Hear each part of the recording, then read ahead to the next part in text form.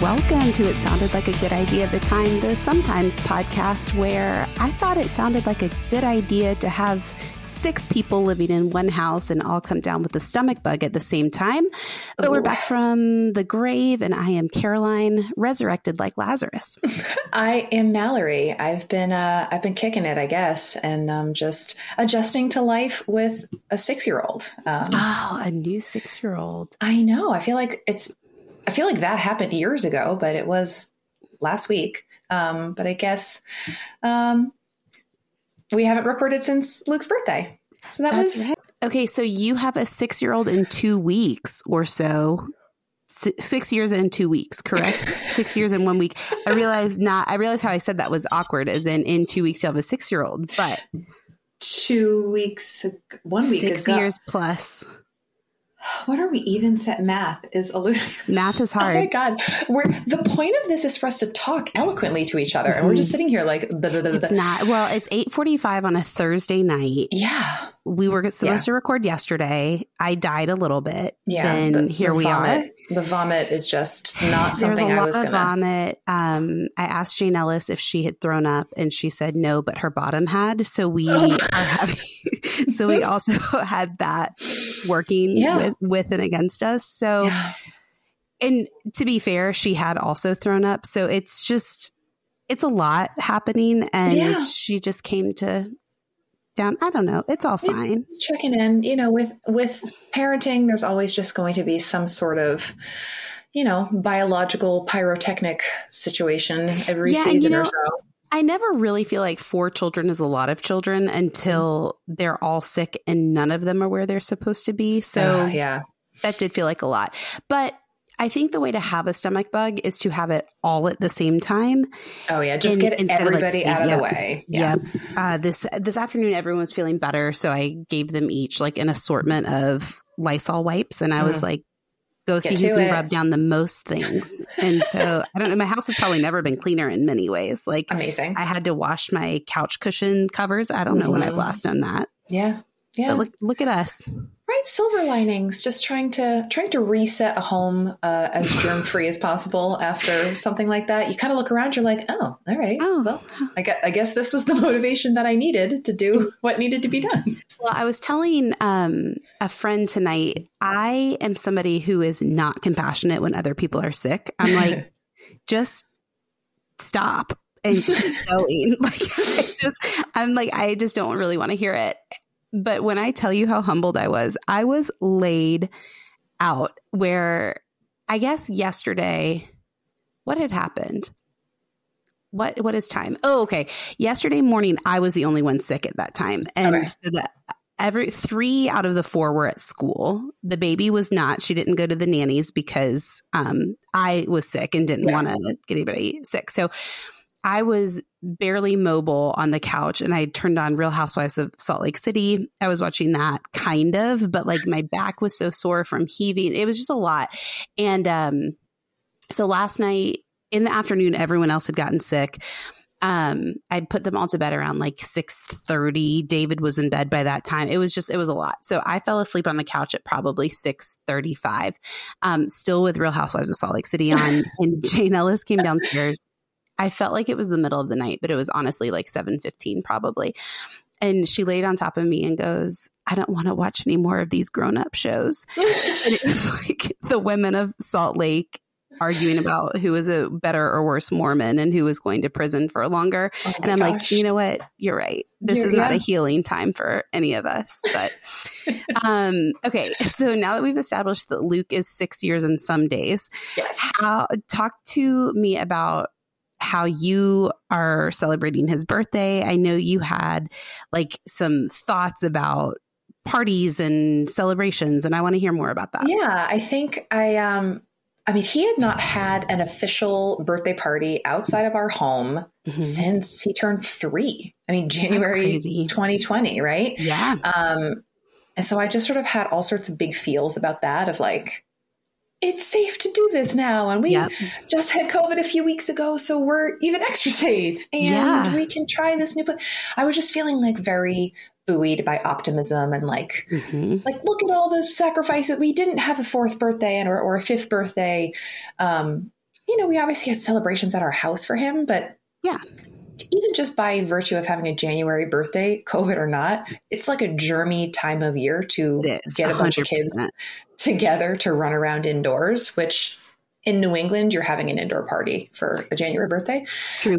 We got away with a outdoor party this January. Yes. And I know not everyone can. Yes, that is not what our longitudinal line will. I like that. Good for you. Yeah. But now I'm trying to figure out longitudinal goes north and south. I know. I was just thinking that too. So latitude. The opposite. Yeah, latitudinal. There we go. It is Thursday night and we parented all day. So anyways, we finally had a birthday party for him. He was so excited. We had a mix of like longtime friends and then a couple kids from his class. And a couple months ago, I was feeling nervous, like, do I have to invite all 20 kids from his no. My answer is straight up no. To a person who I asked with like kids in older grades in school, every single person was like, F no, do you have to invite who he wants to invite? And you do you, like whatever your venue capacity is, whatever your budget is for this party, invite who you want to invite. Do not invite anybody else. Yep. Everybody can manage their own feelings. So we did that. And then another thing that I, of course, like put pressure on myself about was like, I philosophically loathe goodie bags. Oh, hate them. We'll never. Them. And I had this whole thing of like, okay, he's been to some other parties and he gets the goodie bags and oh, should I this and oh, should I that? No, and then I started pricing. I started pricing them out and I was like, for the amount of money I'm going to spend on shit that all of these parents are going to throw out within 45 to 90 minutes of coming home. Yes. I could invite 6 to 8 more kids to his party. So no, I'm not going to buy the goodie bag. I hate them. No, and it's always crap. Right, because everyone wants to do it cheap, so they buy the cheapest shit. Right. And I am going to forever be mad at my really good friend, Emma Kate. I will never stop being her friend, but because I worked too hard to stalk her into being my friend to let her go now. But she has 3 children. They are the exact same age as my 3 oldest. They are each 5 weeks apart from each other. So they've like just grown up together. Yeah. And we went to their birthday party, I don't know, some time ago. And she had a piñata, which great, but she'd filled it with whistles.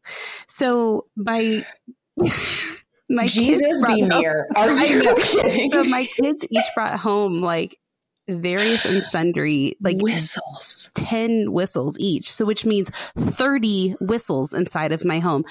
And I was like, Emma Kate, why you have 3 kids? How could you do this to me? Yeah. We're very cheap and candy is very expensive. And I'm like, you know what? Then you fill that piñata with acorns. Like, I don't know. Literally anything besides whistles. I know I'm still finding them, but I'm like, that's how you want to make sure no one ever comes to one of your birthday parties again is fill your piñata with whistles. Sweet Lord. Luke did ask for a piñata. Yes. He was very, very invested in getting one this year. And I was like, well, we're not going to do it at the weird like kid gym activity center where your party is. I'm not doing that to these poor people. It's like, but so his birthday party was on a Sunday afternoon and his actual birthday was 2 days later on Tuesday. So I was like, all right, I'll have the piñata at home. And then of course, me being frugal, cheap, I did not buy whistles, but I did. But I was at Costco and I was like, oh, here's like looking through like the bags of candy to get. And I was like, oh, perfect. He loves the reveal is what stupid idiot I am and what candy I got. I led with my heart of like, he loves this. This is a great idea. Oh my God, this is a great price. Let's get this. I'll fill the piñata with this. And then I got home and like the day of I'm looking at this. And first off, I was like, not filling this piñata. Number one. Number 2, it's definitely a piñata where you just like pull the string.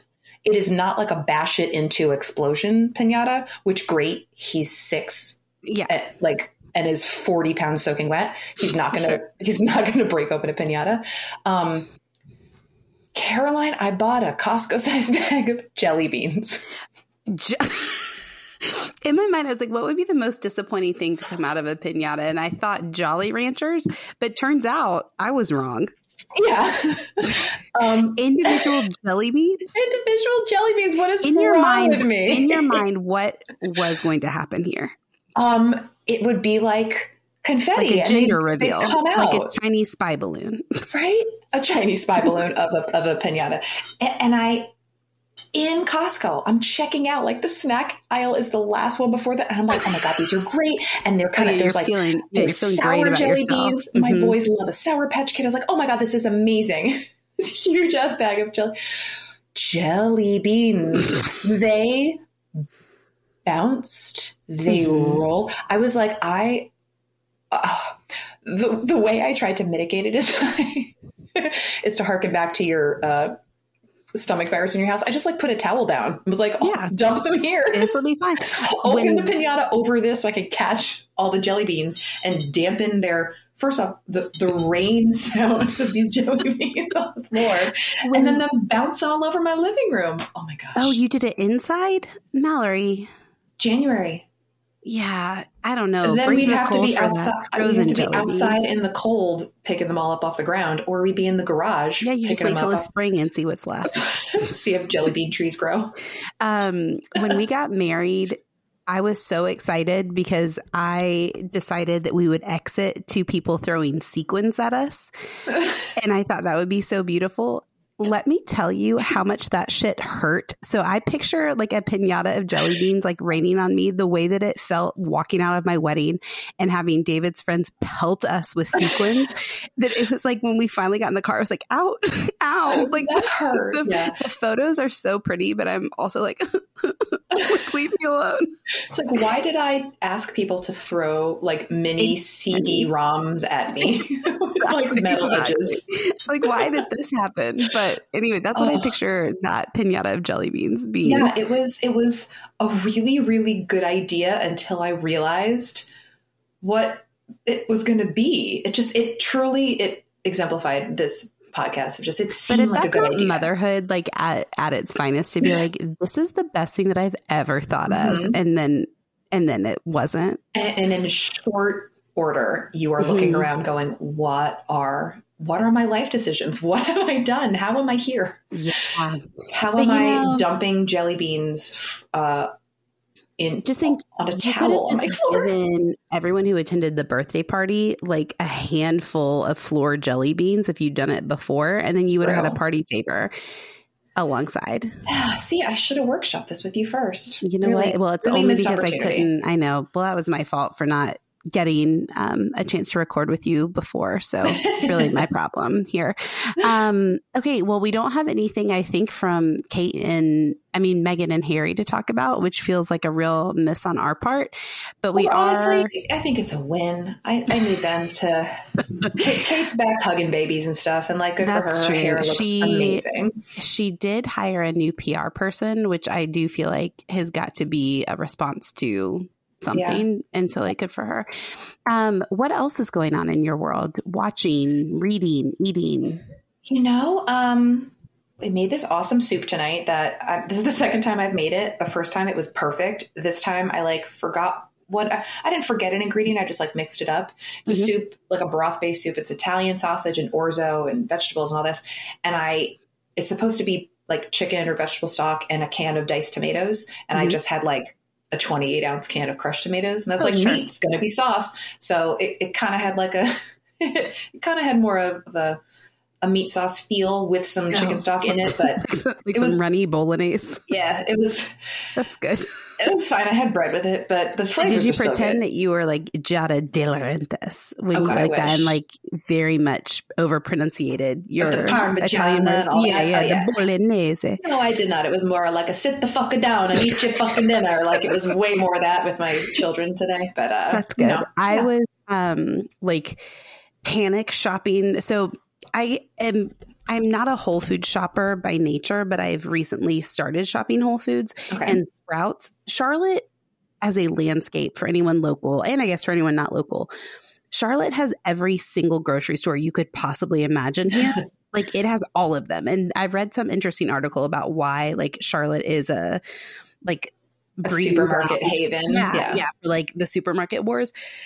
So sometimes I shop Sprouts, sometimes I shop Whole Foods. And this was all born out of the fact that where I usually shop, Publix, I felt like I had purchased everything that has ever existed on those shelves. And I was feeling very bored by that. Yeah. So sadly for me now, my children are very into the specific granola bars that only Sprouts and Whole Foods sell. They don't like the regular ones. So anyway, I have to go get these Made Good bars at Sprouts or Whole Foods. They also really like these Power Crunch Kids protein bars that are only at Sprouts. It's like a whole thing. Okay. But I don't like to spend all of my money there. So I also then do a regular purchase at like a Harris Teeter or Publix. Yeah.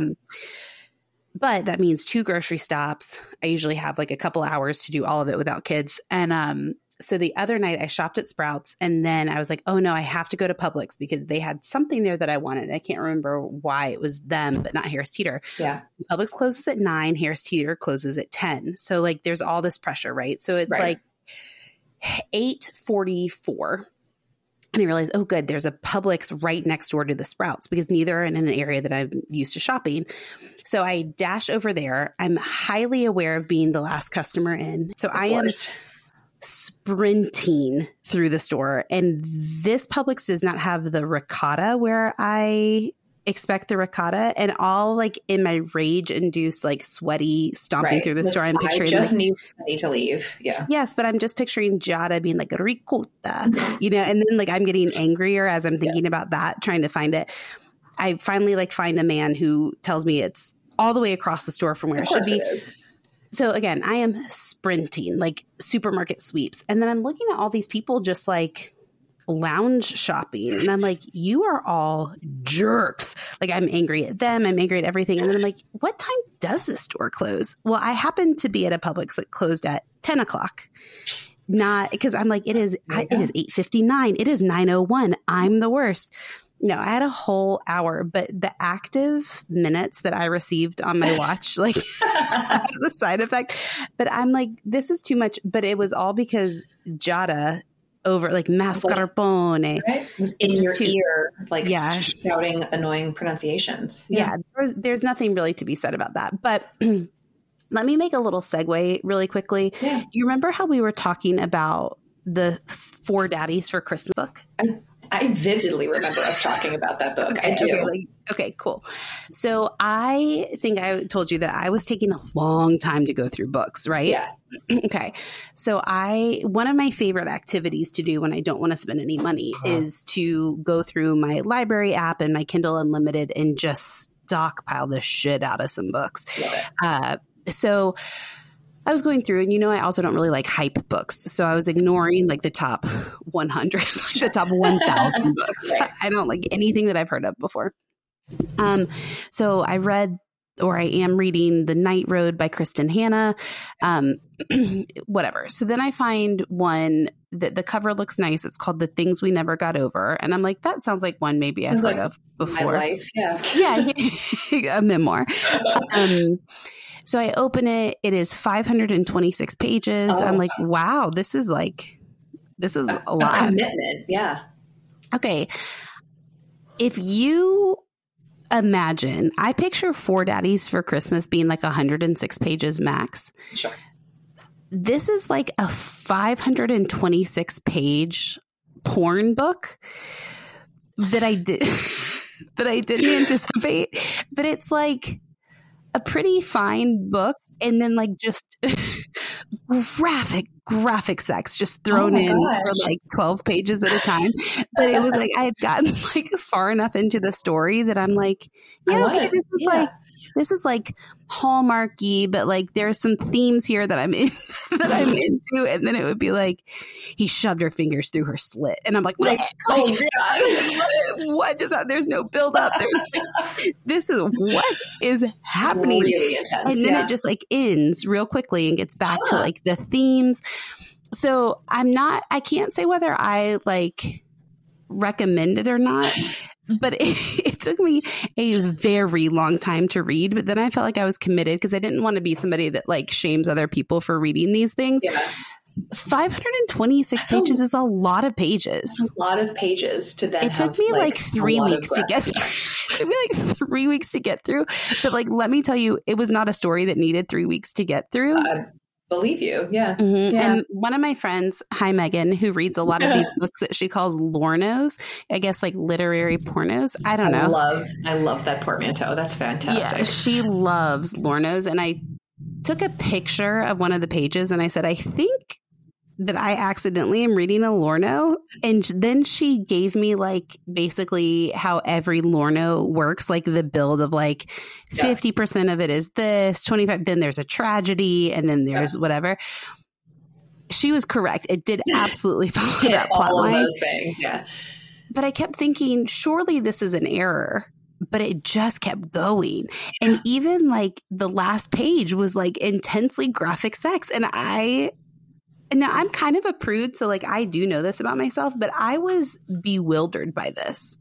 So I don't know if you've read this. I have not read this. I have not heard of this. I think the only book I can think of that I had a similar like, whoa, here we are, was like, geez, probably a decade ago, someone recommended the first Outlander book to me. And I was like, oh, cool. Time travel. Oh, neat. Like, oh, and the Highlands, and a woman goes back, and this sounds really cool. And then the first like kilt banging on a rock, I was like, whoa, hold up. I thought this was some like time travel historical fiction. Oh no, this is like ginger boning in Scotland. It was such a surprise to me. And like, like the person who had recommended it to me, I would have not liked her for someone who would want raciness in a book. I mean, I loved the book. The story's great. Yeah. A little more sexual violence than like is ever necessary, but also trigger warning, but sure. Like truly warning. And I know it's like turned into a show now. I haven't never seen the show, but like, I just remember reading that first book and being like, I was not expecting this. That's totally how I felt. This was like, it's about two sets of twins. It's like girl twins. One is good, one is bad. And then really hot male twins. One is good, one is bad. But are they, or are they both good? Their names are Nash and Knox. That's pretty good. I don't know. It's just, there's a lot. Again, there's a lot to unpack in a 500-page book. I don't want to give it away, but I wasn't anticipating that. But then I thought, should I read Four Daddies for Christmas? Like, I do feel like I'm like very into this now. It may be a palate cleanser. I mean, if it's like if it's short and sweet and you kind of know what's going to happen, like it may be a nice reset after this tome. Like, who wrote, did Victor Hugo write the 600-page book? That's how I thought. I'm like, this was somebody's masterpiece. Truly. And they did not like foreplay for literature. What, you have 600 pages. What else are you doing? I guess just quickies. It was like they wrote a very long fiction book, and their publisher was like, Pretty Bland is a fiction book, but if you added some graphic sex somewhere, we could probably sell it as a romance novel. They were like, great. No problem. So let me take out that romance manuscript I wrote a couple years ago, and I just changed all the names. Fanerotica.com pulled up their old like live journal name and like just copied and pasted some things. Bless. Oh, that's so funny. I'm going to send you, hang on. I'm going to see if I can find it. You tell me what you're reading. I'm going to send you this cover and you let me know if you think this looks like a romance. And then I'm going to also post it on our Instagram. Okay. I right now am hurting your feelings by listening to an audiobook. And anyway. Yeah, right. I basically just, I feel like maybe I've mentioned this before, but maybe not. When I get a book recommended to me and I'll like either put it on my library hold list or I'll, I know Jeff Bezos is evil, but I use Goodreads and I'll just put it on my like want to read list. When I get when it comes up off of my hold list or when I'm like next in line and it's ready for me, a lot of times I forget why I was interested in it when, 3 months ago, someone was like, oh, I read this. It's about XYZ. I loved it. So a lot of times I just don't remember. And what I have found is if I go and like, I look inside the front cover or read the description, I will 9 times out of 10 talk myself out of it. Oh, and be like, why did I want this? So I have found now I sort of pair this with my, all right, if I'm 75 pages in and I hate it, I'm out. Yep. But I basically like, if a book is off past me has reserved it, present day me is just going to start it. Okay. I'm just going to start it and kind of go in not knowing what it's about and just going to learn from there and just take the book as it comes.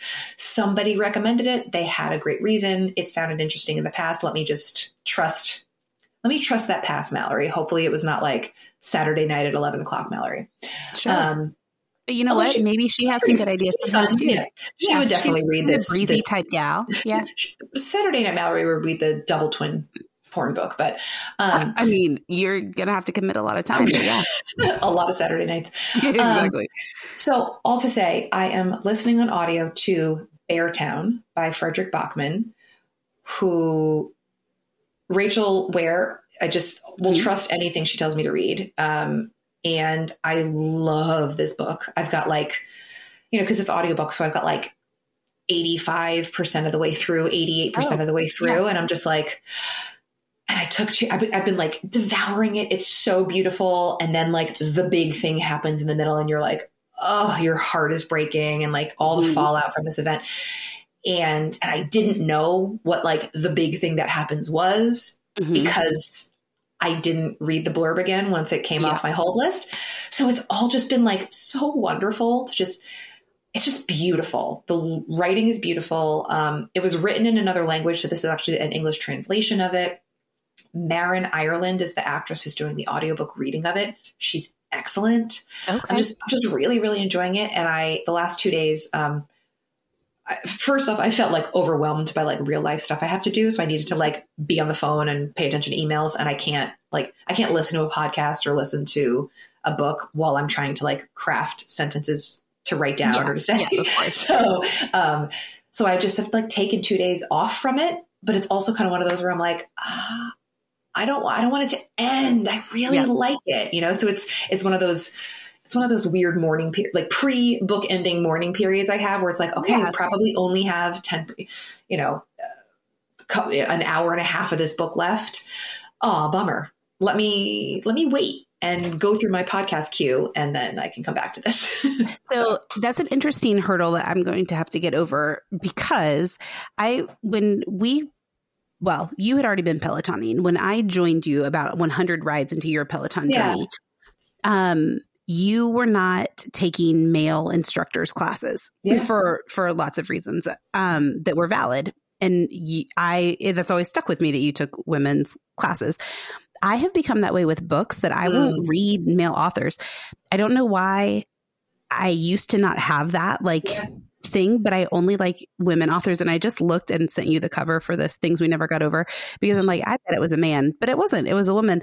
But I've seen Rachel. I remember her recommending that one that you just read. Yeah. But or are listening to.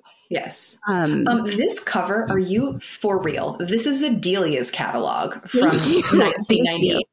Correct. This is like a coming of age story, not like a hardcore porno, which like it isn't even like that hardcore, but like it's just very unexpected. But I just saw on Kindle Unlimited, 96,000 people have reviewed this book, which that's like a lot for reviews. And it has like 4 3/4 stars, which again, then I have questions about these people because like, it was fine. It was fine. But I mean, and they also committed, can you imagine committing almost 600 pages to reading a book and then being like, Anna, I have to go write a review.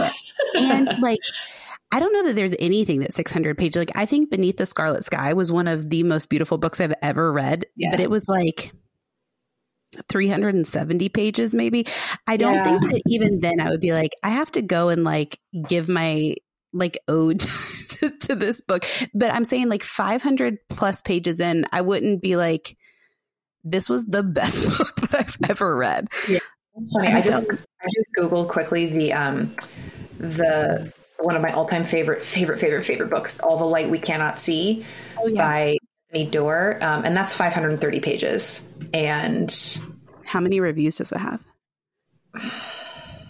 75,000 on Amazon. Wow. Sorry that it cannot compete with Lucy Score's Cannot. Things We Never Got Over. Pulitzer Prize winner. But Lucy Scores got it going. Lucy scores in this book, just like Naomi does. So, and then this one. So the first one I thought of was Cloud Cuckoo Land, which is his second book. That I don't think it's the second book he's written. It's the second book of his that I've read. Mm-hmm. And that it says the hardcover is 640 pages. These people with so much to say. You know what? And I will tell you about both these books by him. I would read 640 more pages. That book was such I loved both of those books so much. Now I feel like I can't trust any cover or any book that I would dare read, because that one took me by surprise, which Megan says she doesn't think it was accidental, but I stand by. I did not intend to read Alorno. Alorno. And this cover, I don't even want to describe it. I just want to send anybody who listens to us and doesn't follow the account on Instagram. You have to now go to Instagram to see this. I guess you could probably just go to Google and Google it too, but come on, help us out. It is so like the cognitive dissonance of what you're describing is the plot of this book, and this cover is hilarious to me. I just realized it's a series because I just Googled it, and like her next book is called Things We Hide from the Light. It's the Knock 'Em Out series too. And I'm like, you have to hang on. You've got to look at this cover also. Oh my gosh. I'm going to email it to you. Because she's really, Lucy Score has a look, and I appreciate that. But I had to keep reminding myself what the book was called, because I remembered seeing this cover in my Kindle Unlimited, and I kept thinking it cannot be this one. Because I have another one that has the back of a girl looking like she's walking away from something. Yeah. I don't know what book that's called, but it's in my Kindle Unlimited. So I kept thinking it was that one, and I'm like, okay. And then I kept coming to this one, and I'm like, this is not it. Is that the book? That's so funny. Yeah. So yeah, I've also had I've been putting a lot of books on. Oh my gosh, I have 103,000. I'm sorry, 103,000 reviews.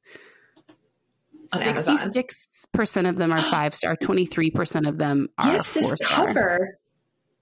And the lettering of the title is so specific. Finger paint, but not a okay. Yeah. All right, sorry. I'm still Oh, wait, hold on. Also, now that you've sent me the link on Amazon, #1 new release in small town and rural fiction. I am dead. Oh, just came out. It just came out. I wonder how many pages it is. Oh, it's coming.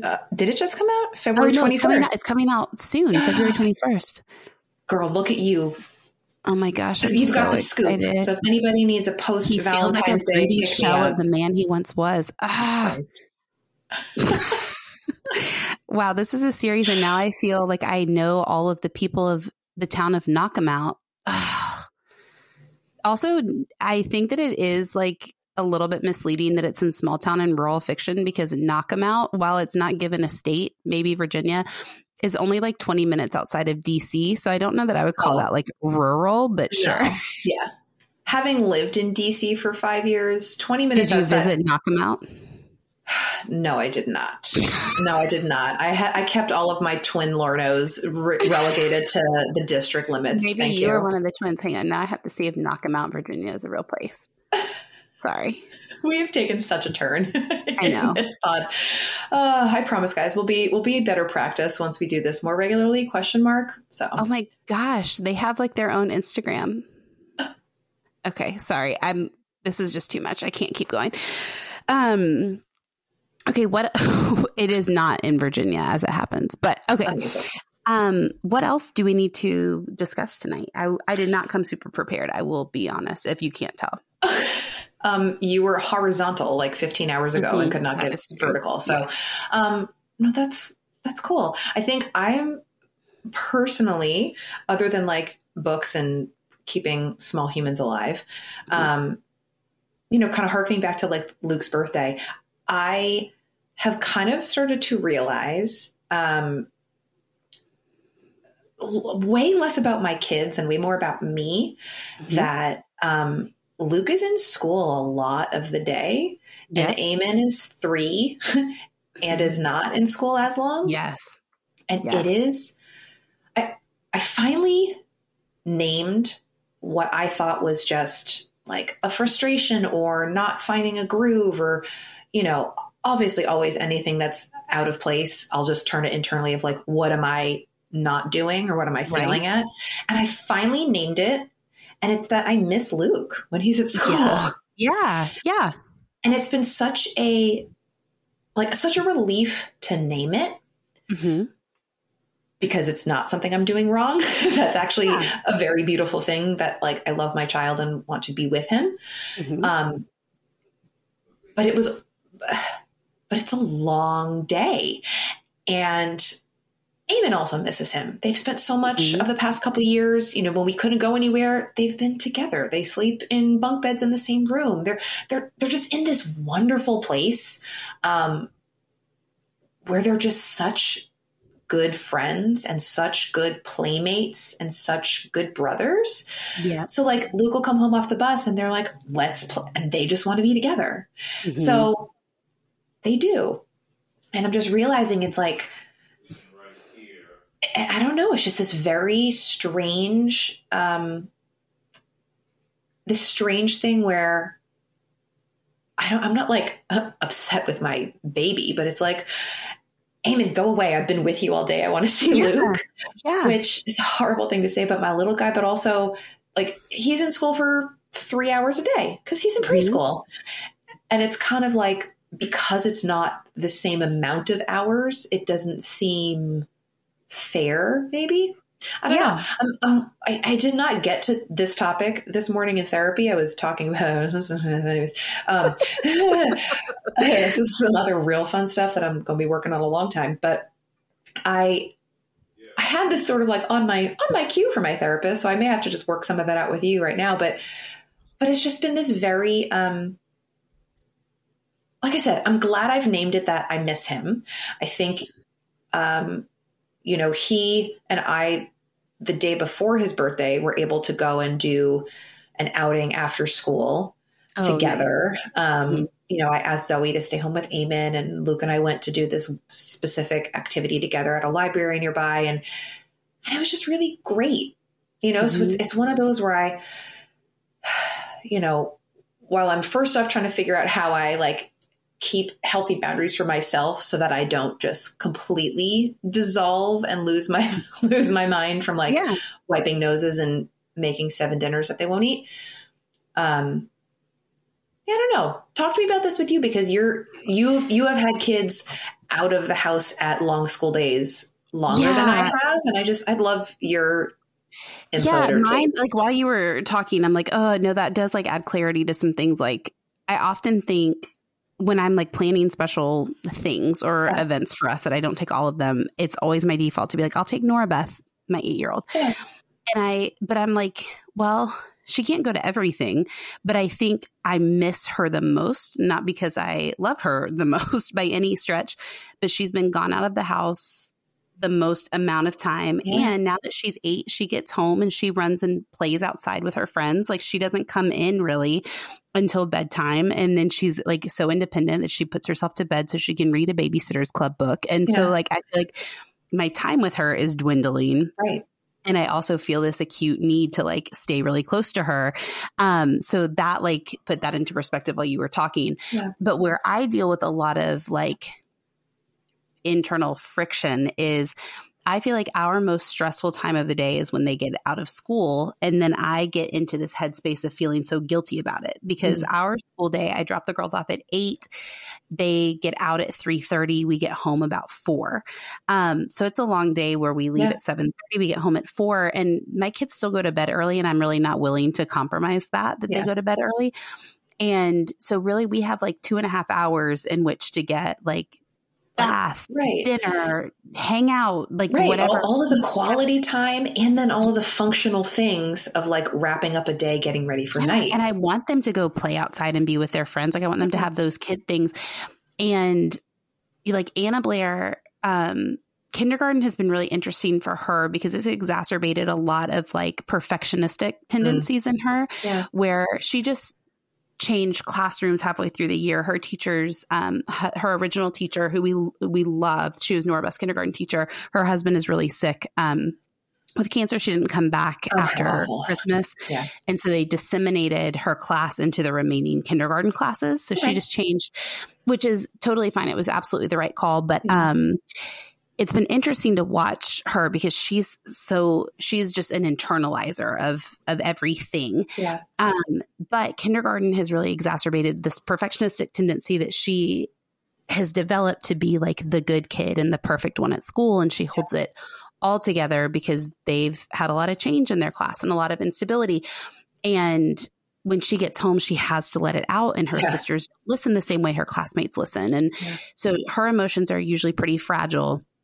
And then Jane Ellis hasn't been with them all day. And so she misses them and wants to be in their face. They're kind of over having to be with everybody, you know, and then I have Molly Sutton who goes to bed even earlier. And my work day doesn't end until 5. So there's all this stuff that's like compounding. Yeah. And then at night, I feel so guilty because I'm short. I've had a full day. My day's not over. I'm telling them to kind of leave me alone for another hour while I'm also trying to get dinner. If we have dance one night, like it's just all of these things that I'm like, wait, that's not how I wanted any of this to go. Like I wanted slow, like homesteading Instagram account days where we're painting our meadow, you know, but it's like, we're milking the goats today, guys.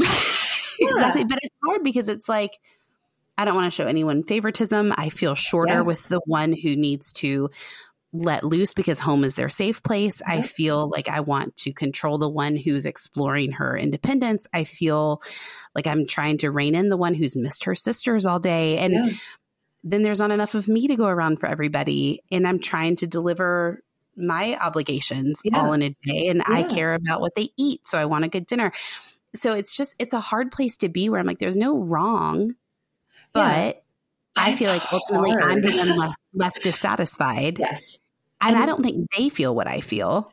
No, but I think, you shared this sentiment with me a while ago when I was struggling, back in the fall, I think. And you were like, yeah, it's so hard to be handling, like we as a family were going through something and like I had my own feelings about it, but I was so busy carrying everybody else's. And you said something that was like, when you're trying to metabolize your own feelings while also holding on to and making space for and helping people bear the burden of their own feelings, it's like there's too many balls in the air, too many plates you're juggling. So, I think also with this Luke birthday, for Luke's first year of life, I worked in an office still. Yeah. So for me, it was very much this, I get very sentimental around like beginnings and ends and anniversaries and all that. So I very much was like, oh, he's 6. This is huge. And oh my God, this is my 5-year anniversary of leaving working. And I don't want to spend a lot of time with the, like, every parent works, every mom works. 5 years ago, I left a job where I got a salary and benefits and had to go to a place and answer to peons. I was working before then. I've been working after then. Everybody understands what I mean. I just, and I think in being able to name that I miss Luke and I'm short with Eamon because he's little and he also misses Luke and he's 3 and he's working on his own, like you're saying with Norbeth, he's working on his own independence and his own way of doing things and his own interests and this and that.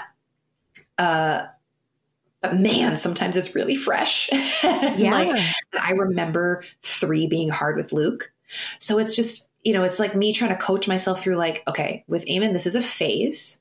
We will grow out. He will grow out of it. It will be behind us. Yeah. And then also feeling, sort of hearing not Giada De Laurentiis in my ear necessarily, but just some voices of like, oh, the time goes fast. You're going to miss this. You're gonna miss this. Yeah. And I just, I can look back at some of the times that my kids have been younger and they've been assholes. And I don't miss that. I really objectively don't miss being up all night with teething kids. I don't miss that. Do I miss like chubby little baby paws and stuff, like grabbing onto me? Of course I miss those things. Yeah. So I don't know. I just feel a lot of that pressure of like, don't wish the time away because Luke is in school all day now. And when Eamon starts going more, you're going to wish you had taken, appreciated this time more. And that just feels unhelpful. Yeah. And I think that I've been able to frame it in that, like, they're exactly where they need to be, flourishing exactly where they need to flourish in a way that I can't give them that. Like, I cannot be a homeschool mom, not just because I work a 9 to 5, but because I don't have it in me to teach them all the things that they're learning on such like Norabeth has a science test tomorrow on like the structure of the inner ear. And I'm like, I don't know. That's something like I was teasing, like quizzing her, not teasing her. I was quizzing her before jumped on here, and I'm like, I don't know what these things are. She's like, this is the cochlea, and I'm like, yeah, probably it is. You know, and she was like naming like the hammer and the whatever of the bones, and I'm like, okay, I would never teach her that, but I'm glad. Like, cool, sounds great. Yeah, exactly. I'm like, that's probably right. I just can't imagine my kids would listen to me if I were a homeschool parent either. Well, like they don't listen to me when I say shit like wash your hands, there's pee on them. Like why would they listen to me to be like, that's the cochlea? I just can't imagine that working. And I would be like, truly, how many times have I thought about what a cochlea was? Which again, like I'm privileged because my children have not had the need for, hearing evaluations and that type of thing. Yes. But there are just so many things that I'm like, I would just be like, we'll skip it.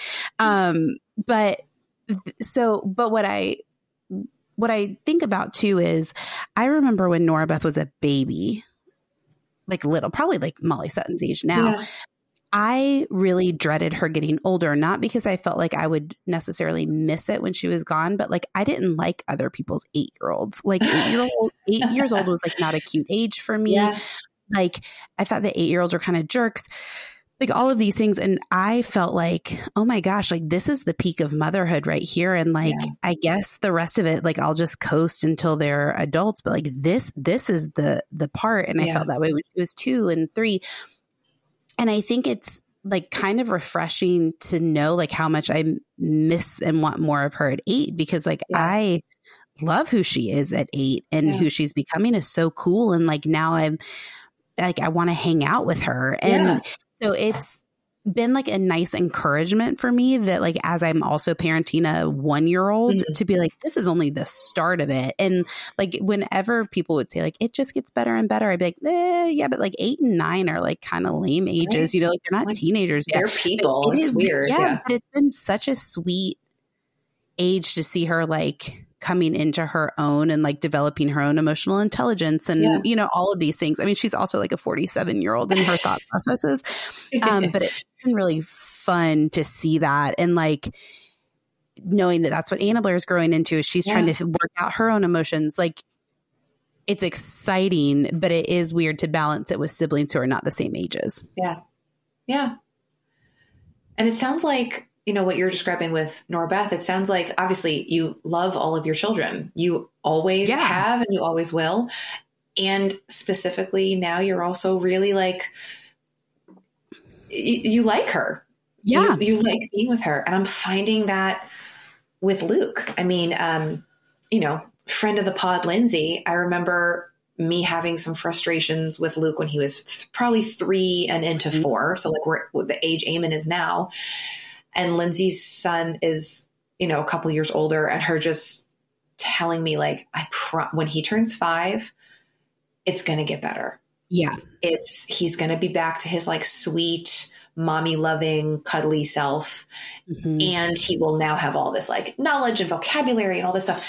And it's like, she's been so right about it. Yeah. Which is wonderful. It's wonderful to just have sweet, curious, excited, kind Luke back from this like 3-nager monster that was developmentally appropriate, but like really challenging. And now I'm in it with Eamon, and it's like, I love you so much. I don't like the way you are. I need a buffer. I need a buffer from you, which is your brother. He's my built-in buffer. Sometimes, yes. And and then I feel so guilty thinking that and feeling that because I love my kid and he's different than Luke and he has his own likes and dislikes and interests. And I love doing stuff one-on-one with him and also stop whining. Right. Stop whining. It's so easy to have, like in my case, I don't know if your boys are like this. Yeah. Nora Beth will tell you every thought and shade of an emotion she's ever had, which can be exhausting in its own way because she likes to like over talk about things. She's not like an overly emotional kid, but she's so aware of every nuance of every feeling she's ever had. Right. So we talk about that a lot. And Jane Ellis is just like exactly who she is, all out there all the time. Yeah. And Anna Blair is much more complicated in that she either metabolizes her emotions super quickly or she internalizes all of them. And I'm never quite sure like which one. And so sometimes it's harder to get her into focus for me, which then I feel guilty about. Like we saw a therapist and I like started sobbing about it recently because I'm like, I feel like I understand the way the others are wired. I don't know that I understand how she's wired. Yeah. And I just want to. I want her to know that I see her because I'm constantly like shifting the kaleidoscope to see her. Yeah. And she really, really, really thrives on one-on-one attention, which then like compounds my guilt that we have so many kids because like, we never get one-on-one time.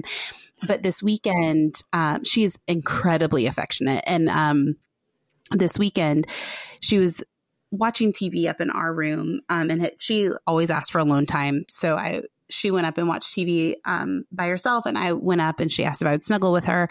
And I did. And I said, hey, babe, are you okay? And she goes, yeah, it's just snuggling's my hobby, of course.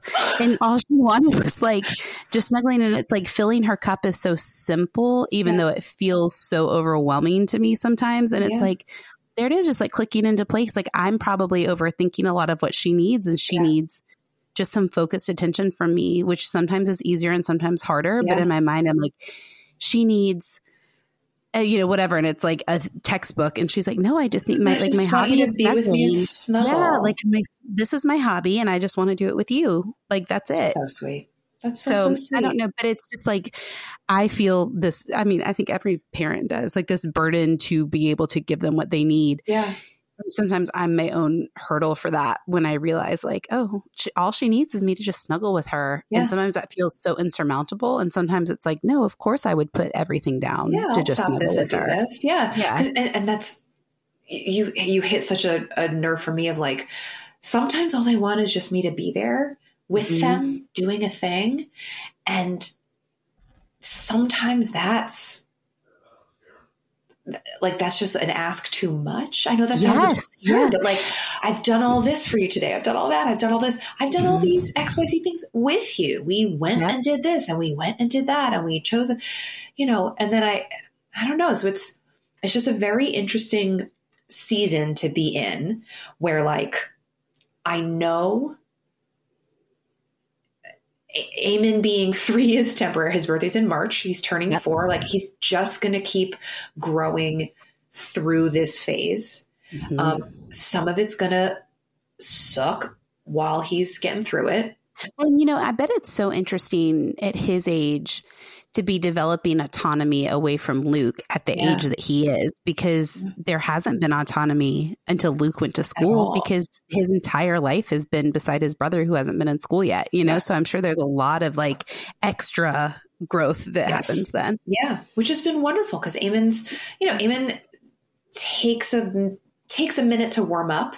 Yep. So when he's somewhere with Luke, that minute gets shorter. Yes, and when Luke's not there, that minute gets longer, but he's been able to learn how to do it himself. He's been kind of getting right sized of like, okay, I'm Eamon. I'm somewhere by myself. I'm going to feel this. I don't have Luke here with me, but I can do this. But then we'll turn to me and just say something super fresh. And it's like, I have raised you better than, but anyways, I'm not here to like talk shit about my 3-year-old. It's more just that, I always like hesitate to talk about my kids, but I'm like, no, it is valuable because I hope that anytime they listen to this, they know that it was all with like respect about them. Because I do love him so much and I do love Luke so much that I know this season that we're in is temporary. I know that when Eamon is going to school more or going to school longer in the day, I will feel equally relieved that I have some more time for my brain and then also be disappointed I'm not with him. Mm-hmm. And like, especially, and the same with Luke. And it's like, he gets on the bus at 8:40 and he gets off the bus at 4. Yeah. But I think like, I just have to figure out this season of like, I miss him. I wish I had more time with him. So how do I, of course it's all like, what can I do to what else what do I do on the weekends that I can do when he's at school? I have time, I haven't even let myself go in that spiral yet, because that won't be helpful, because even like this past weekend, we were like, John was like, oh, I want to go do something fun with the boys. There was a event at the library. He wanted to take them. And Luke and Eamon were like, what the heck? No, we're in our pajamas playing Legos. We don't want to go to the library. And it was like, no, we're going. And it was like, no, we didn't. Get dressed. Let's go to the library. Yeah, we have to go to the library. Damn it! One thing we want to do with you. So, I don't know. It's just kids, man. Just gonna humble you every day. And yes, in conclusion, I'm ending the way I started, which was, what a relief that I can stop beating myself up over these weird, complicated feelings, to be able to just name it. I miss Luke. I miss that we used to spend so much time together. And you're tired by a 3-year-old. And I'm really drained by a teenager, 3-year-old. And I feel like both of those are exactly the feelings you should be feeling about each of those things. They just don't commingle well. But I feel like that's exactly what you should be feeling. Yeah. It's like oil and water. It's like those, they're two independent things, and they're in the same bottle. But I guess I'll just make vinaigrette or something. So emulsify. I like emulsify it as best I can. So. Well, shouldn't we do that with every emotion at the same time? Blend them up. Yeah, the perfect. Don't coexist somehow. Somehow look at us all living with the things that shouldn't coexist. Oh, yeah. What a dream. What a dream. So, yeah. Well, there we are. Another case study in human experience. Yeah. Started off with vomit, ending up with our children being vomit, emotional vomit. Emotional vomit, and emulsifying my emotions into feeling vinaigrette. So thanks for tuning in, everybody. I bet that seemed like a good idea to turn this episode on. What a winding road. Well, we'll be back here, I don't know, next week, couple weeks. We'll see. But stay tuned. You can email us at agoodideapod@gmail.com. Follow us at A Good Idea Pod on Instagram. Leave a comment or review if you like us. If not, keep moving.